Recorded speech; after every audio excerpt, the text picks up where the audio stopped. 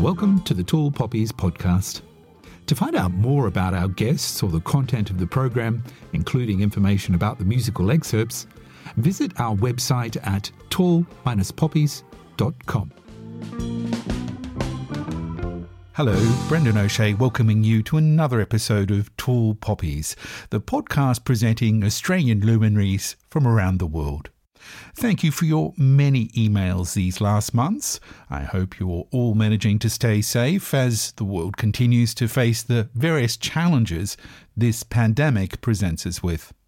As you can well imagine, the current world situation has slowed production of this series somewhat, as it's been difficult to access interview partners and studios. However, I will be continuing to produce these podcasts, so do keep an ear out for new episodes. Once again, special thanks to the podcast sponsors.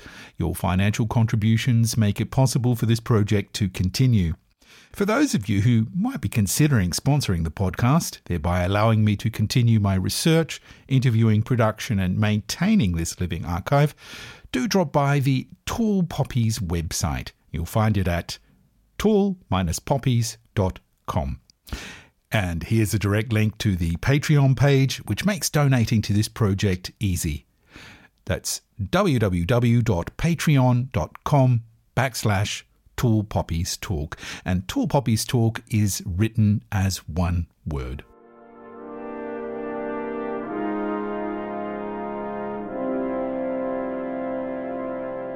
The danger is the longer I'm away from Australia, the more I idealise the place or create a kind of fiction about it. Start when it gets cold in November, I start to think, I really miss my apartment looking over Bondi Beach, and then I realise I don't have an apartment looking over Bondi Beach.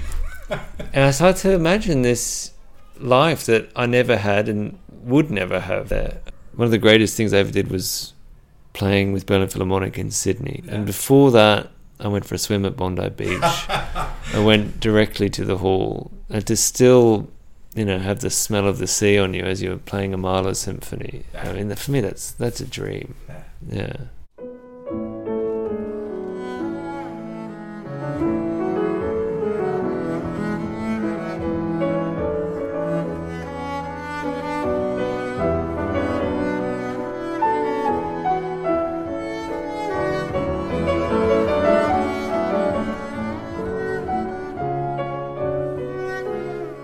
That's Matthew McDonald. The Canberra-born musician is today the principal double bass of the Berlin Philharmonic Orchestra.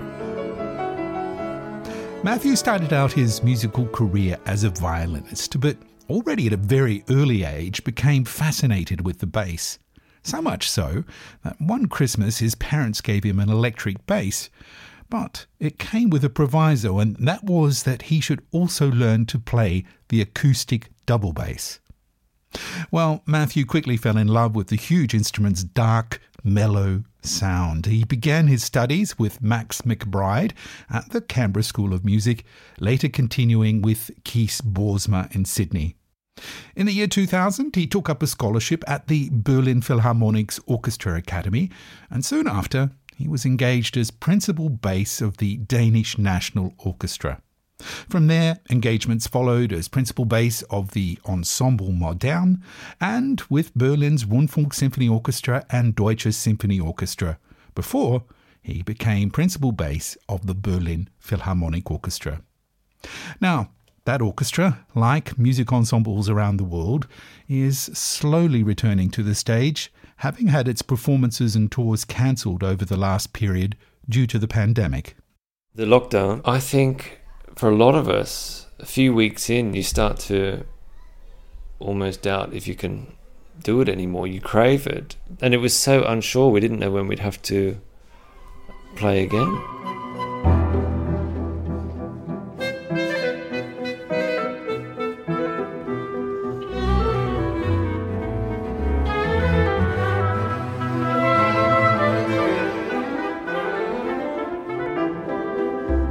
Today, Matthew McDonald has settled with his family in Berlin, and indeed, it was between one of those many lockdowns in 2020 that I caught up with this rather exceptional musician.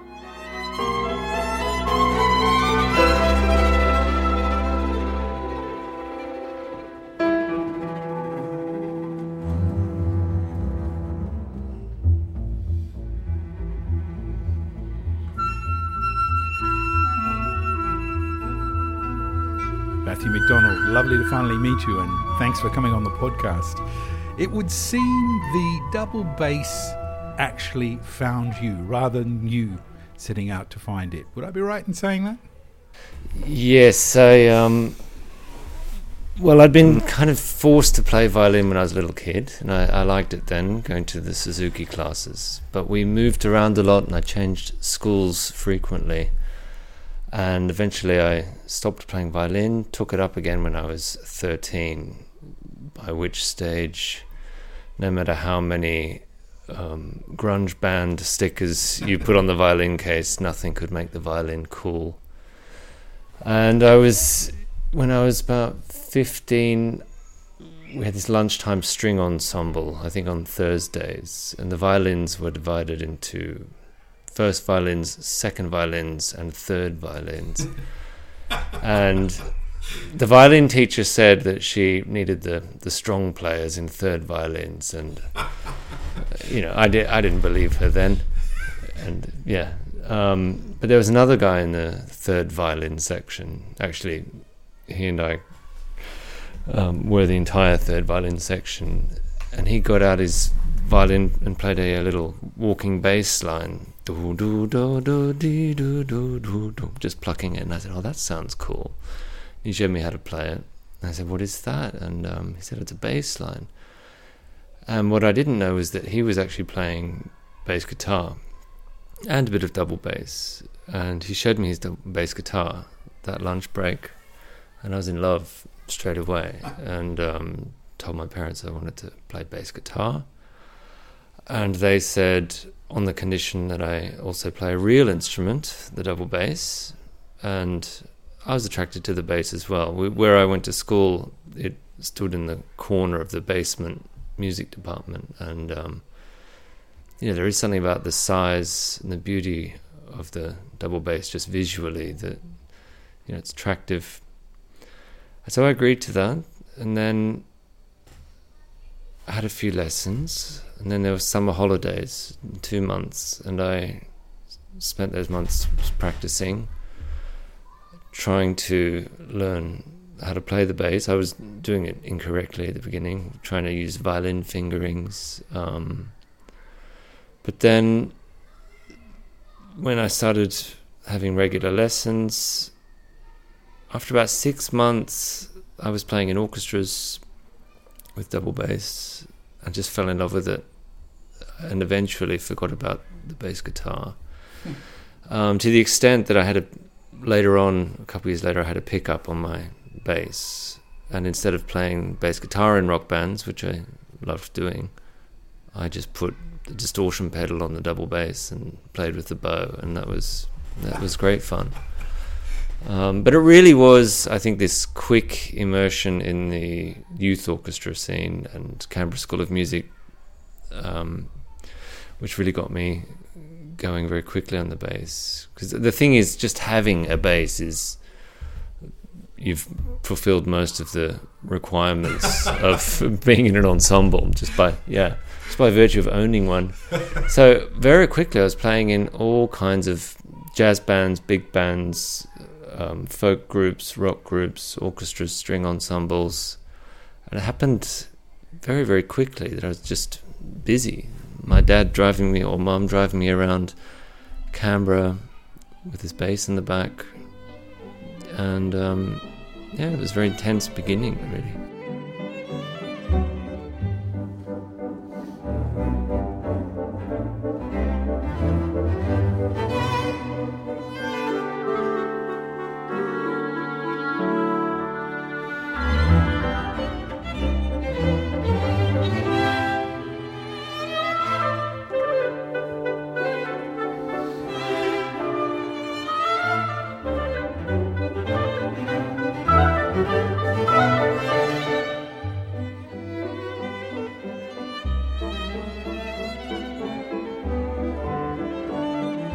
Of course, in the 80s and 90s, the Canberra School of Music was one of Australia's finest music institutions.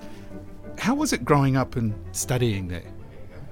Yes, I mean, when I was there was still the legendary John Painter and Lois Simpson, fantastic wind teachers. There was the Canberra Wind Quintet, Canberra Wind Solos, I think they were called. And then string teaching, David Pereira, who was one of Australia's most well-known cellists and a wonderful musician. And then there was the Canberra Symphony, where all these people played. And as a student, I did my first concert with the Canberra Symphony when I was 17, and playing next to my teacher, Max McBride. As I'd have this chance as a teenager to play with these kind of musicians, I can't imagine many places, certainly not in big cities, where you would have that opportunity. And there was then a really flourishing youth orchestra scene. There was a lot going on, and the Canberra School of Music was kind of the centre of the musical life in the city. And to be there, it didn't feel boring at all. Actually, you were very busy. Also, we had many opportunities to play publicly. I was just talking about this with a friend of mine the other day. We used to play at this church in town. I can't remember which one it was. I would play at the ANU lunches for the professors. We had performance classes. Australian National University, that is, yeah. There were so many opportunities to perform publicly, and I think in a way, compared to what I see in Berlin, where people are often battling with nerves and waiting till things are perfect, in Canberra we were really thrown in the deep end.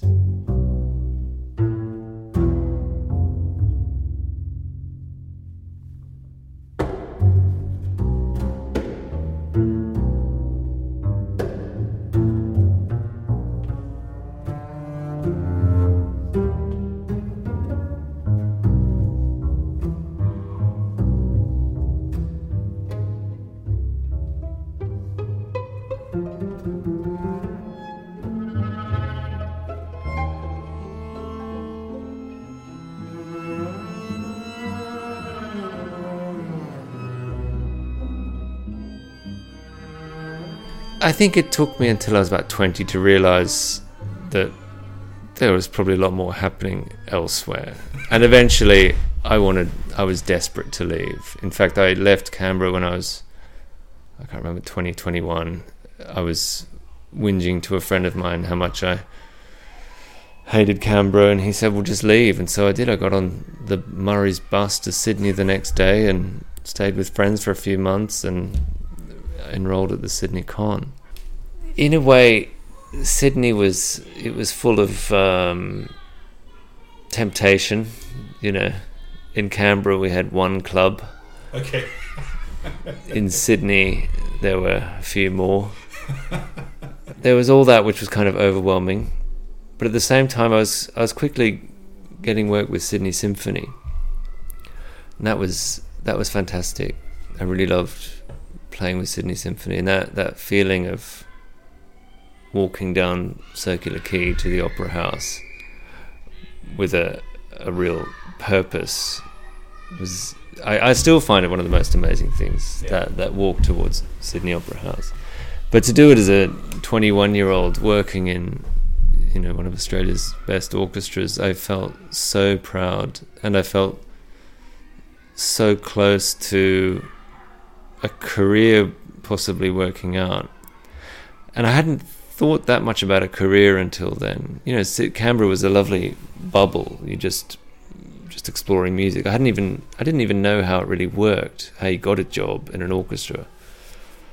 And then when I moved to Sydney, I just thought, gosh, this is an incredible way to live. You play in an orchestra and earn your living doing that, and then go and drink your wage as the sun sets afterwards on the quay.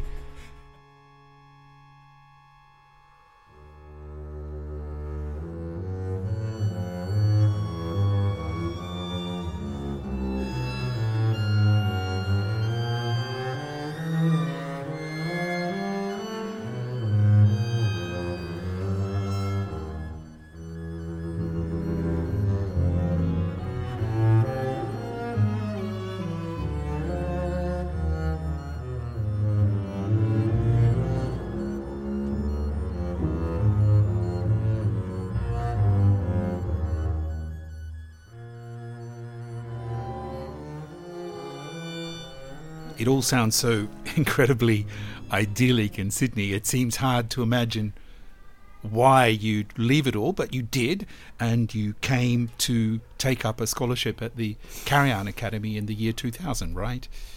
How prepared did you feel the work that you'd done in Sydney at the Sydney Conservatorium and in Canberra, and of course working with the Sydney Symphony Orchestra, how well had all of that prepared you for your new professional life in Berlin? I think, going back to Canberra and all that experience I had playing with orchestras, and then having the chance to play with Sydney Symphony, I'd at least done quite a lot of orchestral work. It was very different, of course, playing in Berlin Philharmonic in so many ways, but at least I wasn't completely new to it. I don't know how someone could do it if they hadn't played a lot with orchestras first. Musically, it wasn't so much about the education in Australia, it was just that there were so many more bass players. For a little while, to my shame, I was getting quite complacent in Sydney. Not so much out of arrogance, but I didn't know where it was all heading, and I was really one of very, very few bass students. And it's not like there were auditions for jobs every week. So there was a stage where I was losing direction a little bit. I didn't know which way to go anymore. I didn't know how to develop the playing any further. And it wasn't because of the teaching, but I think just a vital part of learning is just to be surrounded by peers, other students doing it. And I think really most people will say they learn the most from that. And it was a big shock to hear how great these other bass players were. There were two, not just the ones, there were two others in the Carry-On Academy, but I would hear student recitals in the Hochschulen, and I also listened to auditions for the Berlin Phil, where you see 20 people that could just play, and they were all playing in a way I could never imagine. That was a huge kick up the butt, really, to get me really working. Also, I couldn't believe how much people practiced. I mean, when I was young, when I was starting on the bass, I practiced very much. And then, in the end, when I grew complacent, I wasn't practicing so much. And if I did a concert with Sydney Symphony, then I'd celebrate by not practicing for a few days. And I couldn't believe it. There, the next morning, after a Berlin Phil concert, these students were back in the practice room at 9 a.m. And that was a real shock, that work ethic. Also, how driven people were to get jobs. The idea was only very vaguely on my horizon at that stage. And to see people walk around with this magazine, Das Orchester, where all the jobs were, and leafing through and circling, Frankfurt Opera needs a tutti bass, Dresden needs this. And that, I still feel kind of my pulse go up thinking about that. The idea of getting on a train somewhere and not passing first round, I found terrifying, and I resisted it for a while. In terms of social interaction, I had no idea. Australia, I was thinking about the other day, in a way it's opposite to Germany, whereas when you're younger here in Germany, everything is du, and then at, I think 15, 60, they offer you the Z. Whereas I remember it the other way around. Until I was 16, everyone was Mr. Jennings, Mr. Smith, Mrs. Pollard. And then my last years of school, we were on first name basis with the teachers. Everyone was Paul or Mike or... Yeah. That was a big difference. When I came to Berlin and I was walking up to people using their first names, and to see the shock on their faces as I would do that, particularly with older colleagues. I can just imagine. Oh, it was terrible. And I was walking around the canteen at the Philharmonie, just, oh hi, I'm Matthew. You're Stefan, are you? And just the young Australian in me, where I'd been playing with Sydney Symphony, where even as a young student, it felt kind of equal. I mean, of course, you're aware of the subtleties of social and professional hierarchy, but not in the cafeteria so much. So that was a real shock. I really had to learn that sense of just kind of placing yourself in that social jigsaw. Yeah, there are many instances like that. It took me a long time, and it's so inexplicable as well.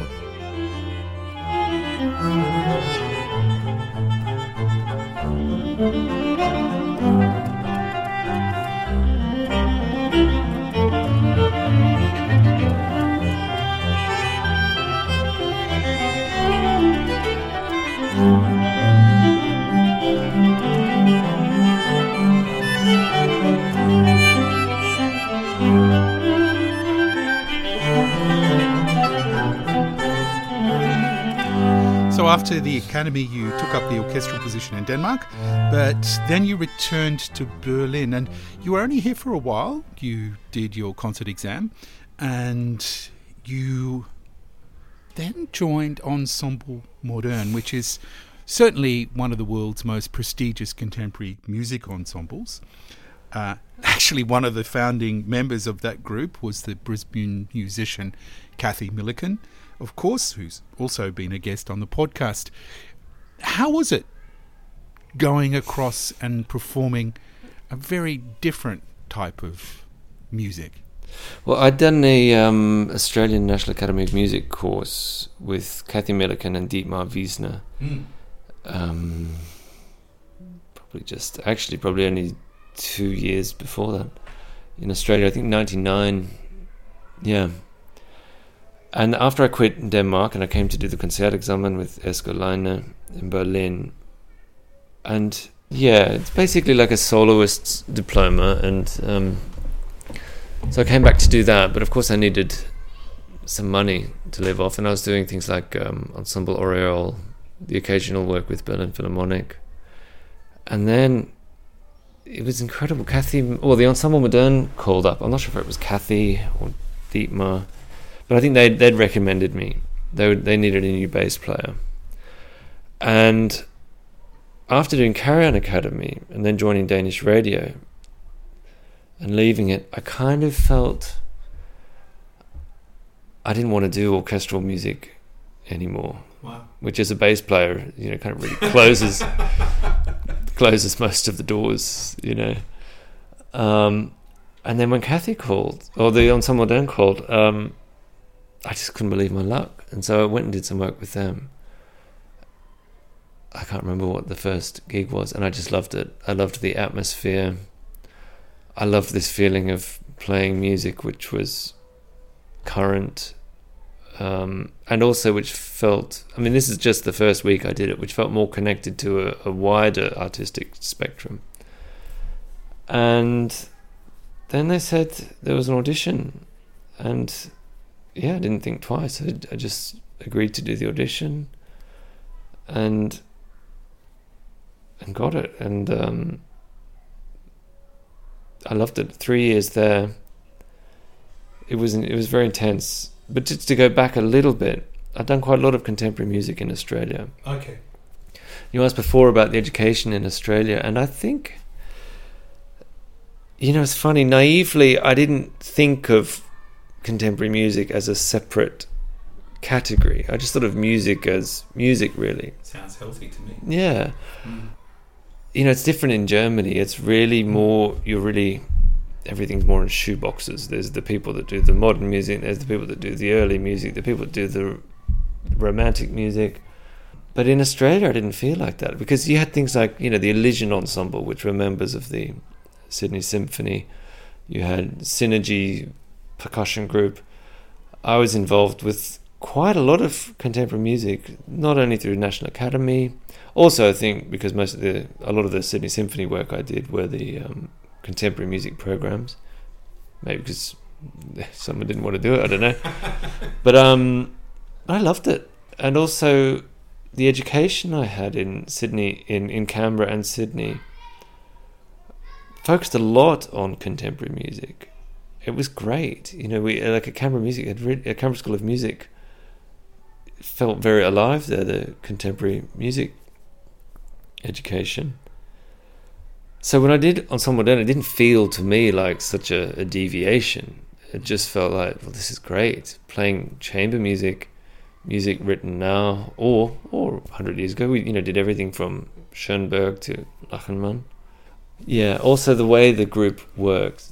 One of the really interesting things about the Ensemble Modern, of course, is the fact that there's never been one artistic director. They've always worked with lots of different people, and a lot of the decisions that are made in that group are made by the members themselves. Decisions about the music they're going to play, who's going to come and lead various projects, and what sort of an influence does that have on the members of the group and the way you perform music? Yeah, I think that self-governing aspect really influences the playing, and it does in my orchestra as well. The feeling of, you've just arrived in Taiwan the night before and you have to get up and play, and maybe you've barely slept and you're not feeling great, but that feeling that the performance and your livelihood depends on you giving everything you have. It's a very different feeling than playing in a entirely state-run orchestra where you might just be tempted to moan about the conditions. When it really depends on what you give it, it's a very different thing. We'd work in Ensemble Modern sometimes 10 till 9 in a heat wave and then go on tour after that. Grueling schedules sometimes. But our livelihoods depended on us giving 100%, and I loved that. And I think that aspect is very similar to Berlin Phil, where people are really giving 100%. And if you don't, well, ultimately it's you that's going to suffer. Yeah, because maybe you're not booked again, less touring, less recording. But the energy in the group, I love that. You'd feel like a rock star sometimes, I really loved that. I really loved Ensemble Modern. And I met my wife there, Susan Knight. Right. She was the violist. But then when we had our first child, we realised it'd be very difficult to maintain life in Ensemble Modern with family. It's a lot of touring.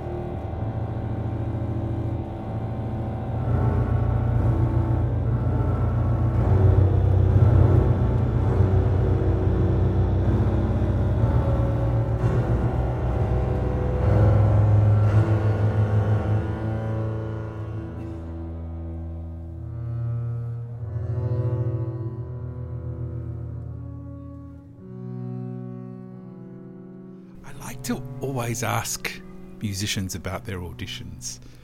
I think non-musicians don't realise the grueling experience auditions can be. How was yours when you were getting your job at the Berlin Phil?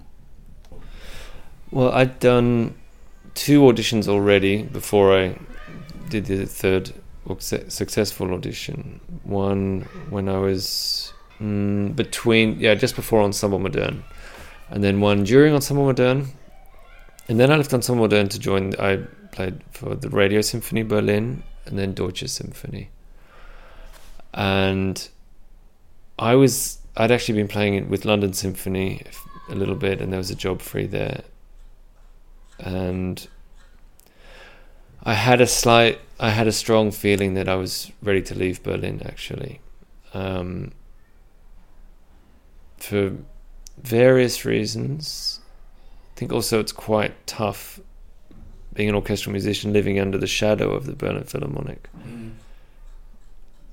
My own little ego found that tough to deal with. I think it's difficult if you've played in the Karajan Academy to play elsewhere, not to diminish the quality of the other orchestras, but of course there is something special about Berlin Philharmonic. So when this last audition came about, I knew I wasn't going to do any tricks of I'm doing it for the experience, or I'll see how it goes, or any of this stuff. Don't want something too much. All the things you're supposed to do to calm yourself down. No, I wanted it, and I knew I wanted to get it. I didn't think necessarily that I would. I didn't think so much about that, but I was absolutely certain that I wanted to give it everything I had.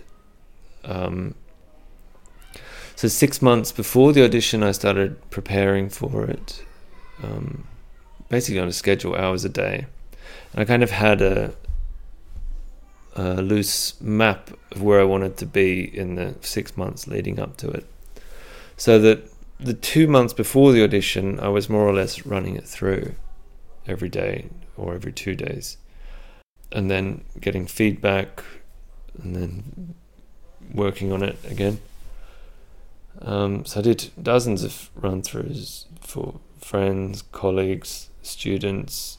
I even played to a room full of 3-year-olds once. That was the toughest. The ultimate, yes. Yeah, because to maintain their attention is tricky. Played for teddy bears, recorded myself a lot. Really, just any object or person that was willing to hang around long enough to hear the run through. So by the time of the audition, the actual moment, of course before I was feeling sick and nervous, but the actual audition, it felt like flying. I felt so free, and it felt like playing a concert to a room full of great musicians in one of the most beautiful acoustics in the world. And it was almost out-of-body experience. I was so prepared that in a way, when I look back, I remember I see myself almost above seeing myself playing and just not interfering. That level of preparation was really what did it.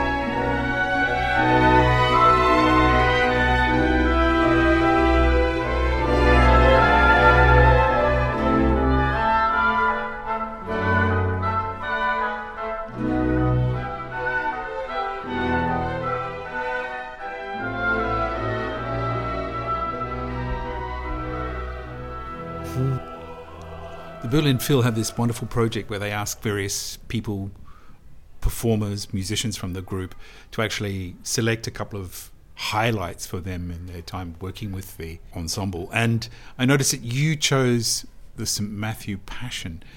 That was such an unusual production, wasn't it, in many ways, because it combined type of dance, of course, with the oratorio, when it was all under the direction of Sir Simon Rattle, but also you had a theatre direction there as well from Peter Sellers, right?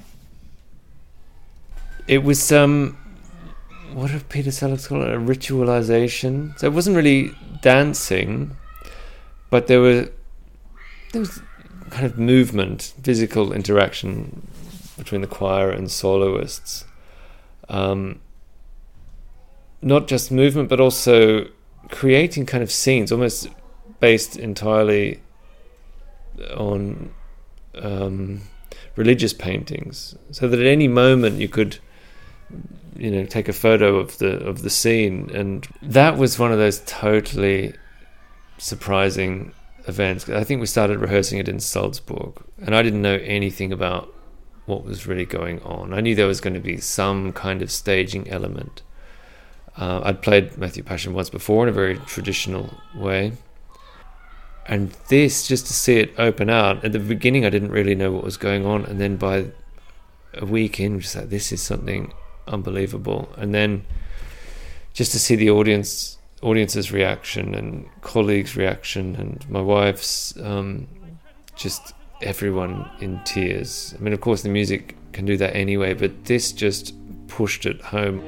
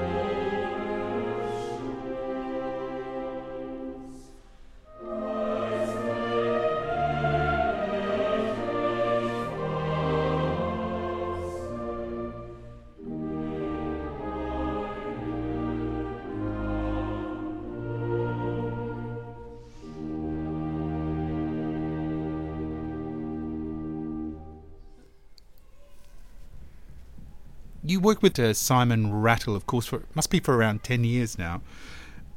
And the orchestra's moved into a new period with Petrenko. How has this changed the orchestra, and how are you feeling about the Petrenko period? Well, the Petrenko period has been, unfortunately, interrupted a lot. It has indeed. Yeah. So it's funny because we were supposed to go on tour around Europe, the States, Japan, and with big repertoire. I was already feeling exhausted just looking at the schedule for May and June. Mahler 6, Mahler 4, other big things, and to think, God, it's going to be heavy. And then in the end, to be doing basically chamber music with him, incredible.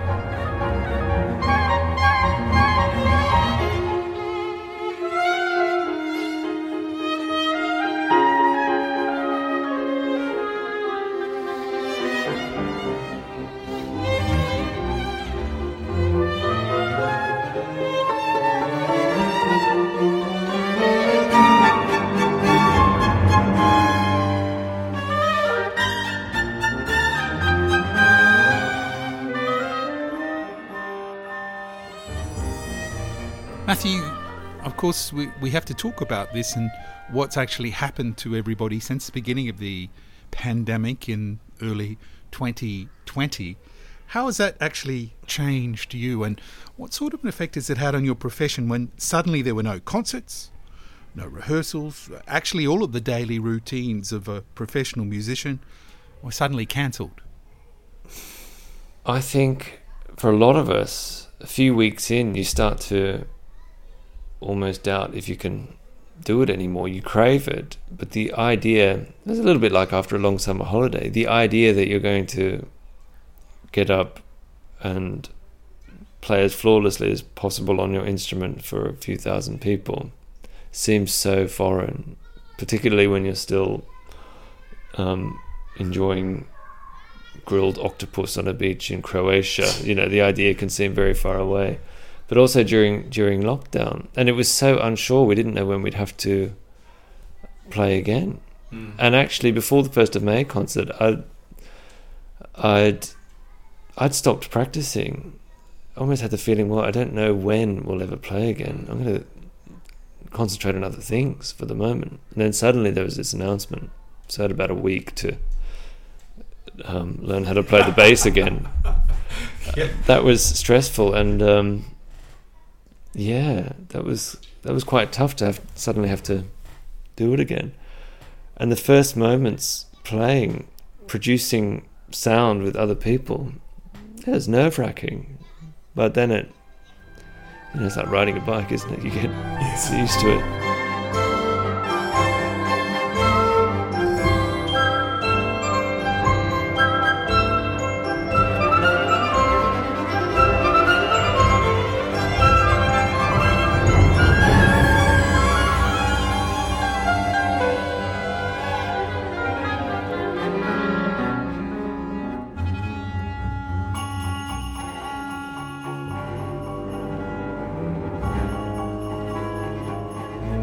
Matthew, you and I actually met for the first time when you were premiering a new work by Peter Oeftes, who actually wrote a bass concerto especially for you. What's it like performing a new work like this? What aspects are important for the piece to be good for the double bass? I mean, to be honest, when this came about, it was Peter Riegelbauer from the Berlin Philharmonic. He's also the manager of the Karajan Academy. He commissioned it, and when he mentioned it to me, I was just over the moon, because I've always loved Oeftes' music. And to be honest, just the fact that Peter Oeftes was going to write a bass concerto, whether it was for me or not, was an exciting proposition. I actually haven't had that much experience with pieces being written for me. Right. Very, very minimal. But what I was looking for in this, what I'd hoped to find and did find, was a exploration of the sonic and melodic possibilities of the double bass without too much noise.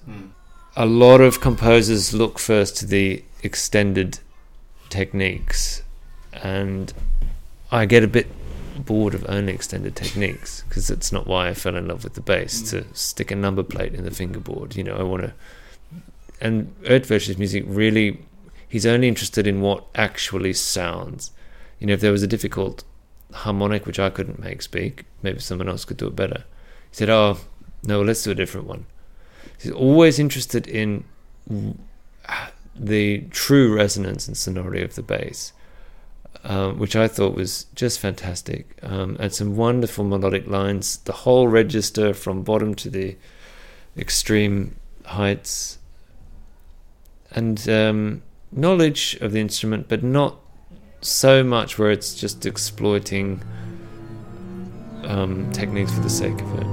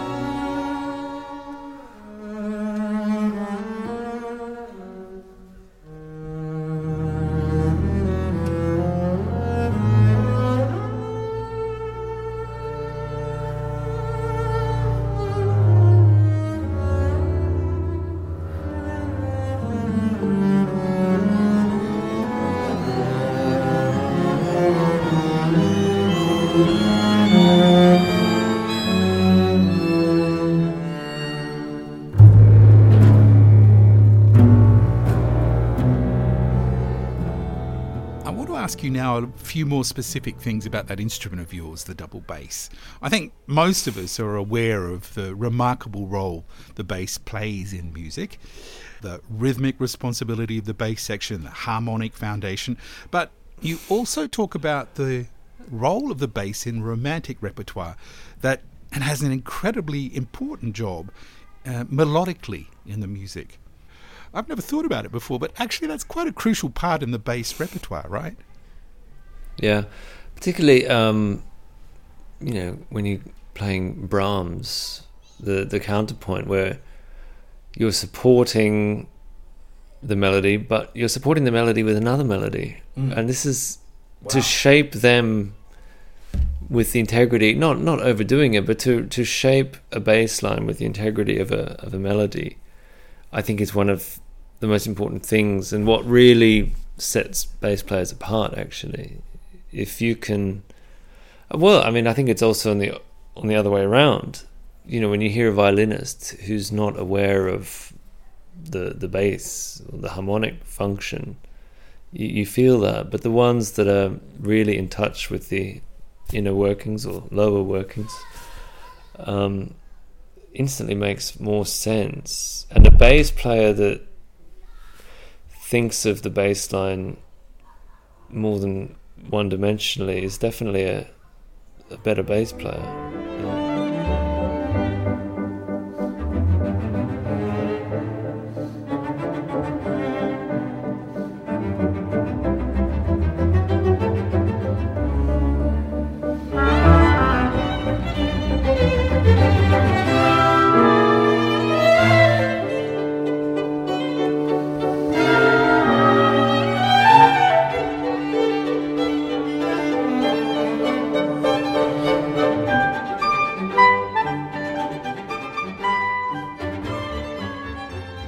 You're doing a lot of teaching these days. So much experience behind you now. Sydney, Denmark, Ensemble Modern, and of course now principal of one of the world's finest orchestras. How's your teaching evolved with all of this behind you? I think my own teaching, I wouldn't even necessarily call it teaching. I was finding my way in the dark for a long time. Also, because I've thought a lot about technique and I've worked very hard on technique and worked out how to do things my way. When I started teaching, I think I felt what you do as a teacher is explain and you say how something is done. And recently a student said to me, he was watching a lesson that I was teaching. He said, "Oh yeah, you always told me to lead from the elbow." Whereas now, I wouldn't lead the shift from the elbow. I think I would lead it more from the finger or not really think about it. But I think I felt the pressure then to be more pedagogically proficient, which I think made me instantly less pedagogically proficient, because I was saying things in a way that I actually hadn't thought about them myself. I've learned an enormous amount about playing just from teaching. But now I think I don't get panicked as much if I can't answer something. I'll explain that there are many ways to access things, how to find certain techniques. Because I don't think everything works for everybody. You can tell one person they have to have their fingers arched, but it doesn't work for them. And you have to work with that. With the individual. Yeah. So, I mean, I think maybe that's also the frustration, that as a music teacher, I really am only working with the individual and have my experience, and I can basically bring what I know about playing and music. But I can't force them to play in the same way, particularly not physically. It's incredible just in the profession how everyone does it differently and makes it work. So why should you expect as a teacher that everyone should do it your way?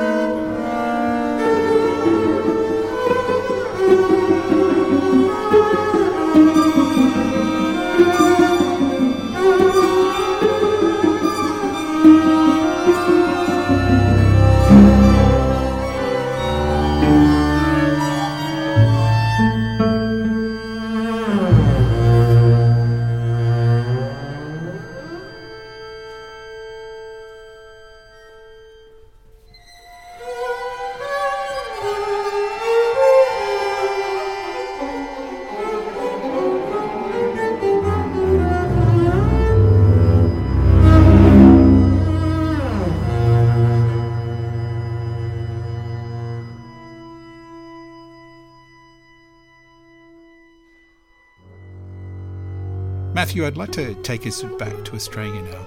What sort of a connection do you maintain with what I call the Big Island? I feel very far away from it, to be honest.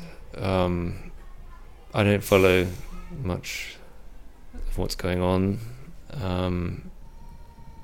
I'll only know there's a new Prime Minister when people start complaining about the new Prime Minister, because I can't keep up with the new Prime Ministers. There have been so many. I have this danger, the longer I'm away from Australia, I do need to go back often. I haven't been for a couple of years now, actually. The danger is the longer I'm away from Australia, the more I idealize the place or create a kind of fiction about it. You know, when it gets cold in November, I start to think, I really miss my apartment looking over Bondi Beach. And then I realize I don't have an apartment looking over Bondi Beach. And I start to imagine this life that I never had and would never have there. Thinking about how I could go surfing every day, and I realized I didn't know how to surf. So it is dangerous. I idealize it. Also, I've done most of my adult life, I've spent most of it here. I left when I was, 21, 22, and I didn't have to deal with very much with taxation or kindergartens or schools or mortgages or all these kind of grown-up things. I did that all here. And whenever I have problems here with that stuff, I blame it on Germany. But I never did it there, so I actually have nothing to compare it to. So I do tend to idealize it. My brother lived here for a few years with his family, but now he's moved back to Sydney. And whilst they're very happy, I'm secretly delighted when they say how much they miss it here. You have a bad day here, and it's easy to think that everything's better there. So it's complicated. I do love the people so much, and many of my best friends here are actually Australian. And when I'm there, and I don't know if you know the feeling, but after about a week, there's something that relaxes inside you. It's like the language and the rules of the social interaction, the way you just communicate with people on a daily level, and there is something that clicks again. Although when I look back when I was younger, I felt like Australia was too rough and macho. I went to for a little while pretty rough rugby oriented all boys Catholic school, and then I certainly had the idea that Australia was actually pretty violent place. But now I just think back of all my musician friends, so it's complicated. Yeah, of course.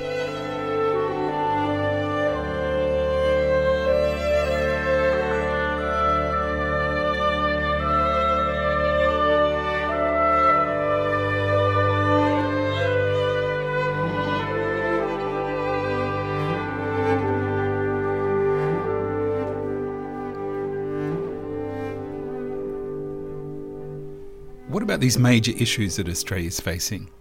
Of course, number one is the growing awareness of the mistreatment of the Indigenous people, but also not really taking responsibility for the various environmental issues that the country is facing, that the world's facing, actually. Well, these particularly the way we've treated Indigenous people, have come up probably not just for me, for many people, very strongly after the death of George Floyd, where I think a lot of people reflected on their own privilege or prejudice in a deeper way, in a way that isn't where you think, well, I'm not racist, everything's fine, but to realize it goes so much deeper than that. I don't know what the solution is, but I can really see how poorly we've dealt with the situation. And in terms of environment, I'm getting scared. Recently, I've had friends I know who deny climate change altogether. Oh, yeah. So I don't know. Must be quite a dreadful feeling. Yeah, I mean, I don't know if during the lockdown, I think a lot of people spent more time on the internet, for better or for worse. And I've read stories in newspapers about this, but a lot of people getting a bit more conspiracy theory-ish, major distrust in mass media to the point where they're getting their information from loons on YouTube and Twitter. And I've spoken to a few friends about this. I've known other people who're suddenly saying things that just, but that's not who you are. Where is all this coming from? So I don't know, in Australia, I know Australia has a terrible track record with the environment, but I'm also aware that it's bubbling away everywhere now. And to see the protests here recently against the treatment of corona policy, to see kind of growing resentment against everything we've been reading, that the planet isn't really suffering, that there isn't really racism, it's just a lie sold to us by the left media and all these kind of things, and people marching in the streets with it, that really disturbs me. And then you think, well, it's just one friend with some words, great guy, but then you wonder how, I don't know where the combination of all this is leading. That terrifies me, actually, particularly when it's educated people going down these routes.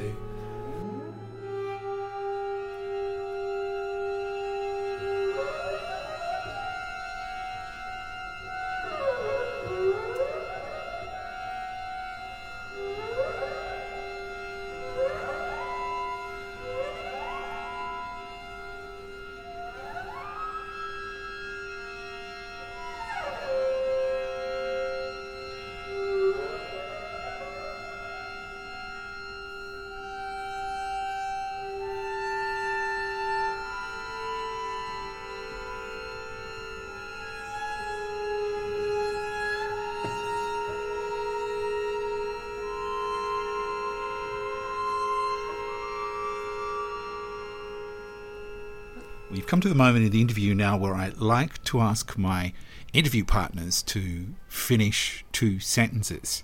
And the first one of those sentences is, when I think of Australia, I think of... Bondi Beach. Well, that took a long time, Andy. Is it that good? Do you miss it? It's not just miss it. It's I've created it as my own little personal heaven in my head. It's where I'll go to, if not die, at least retire. Are you a surfer? No, but I'd like to learn. I'm a body surfer. It's just what I associate with it. And also in the years whenever I go back, one of the greatest things I ever did was playing with Berlin Philharmonic in Sydney. We did Mahler 1 there. Yeah. And before that, I went for a swim at Bondi Beach. I went directly to the hall. And to still, have the smell of the sea on you as you're playing a Mahler Symphony. I mean, for me, that's a dream. Yeah. And the second one of those sentences is, I know I'm an Australian when.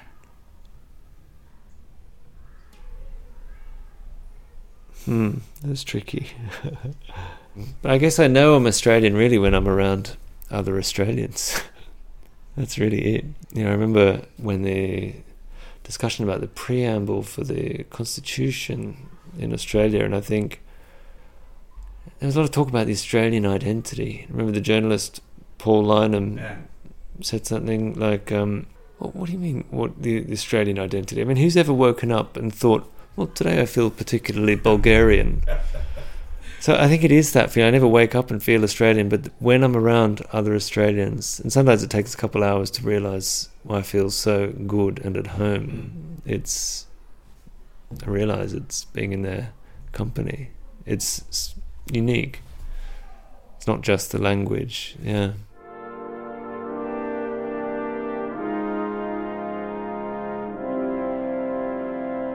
Principal bass of the Berlin Philharmonic Orchestra, former Canberra resident Matthew McDonald speaking to me there.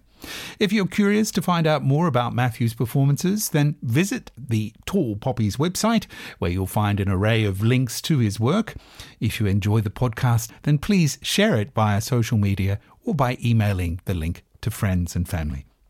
And don't forget to visit our website for more information about what I do, tall-poppies.com, or drop me an email at info@tall-poppies.com. It's been nice to have you with me today. Until next time, stay safe. This is Brendan O'Shea saying goodbye from Berlin.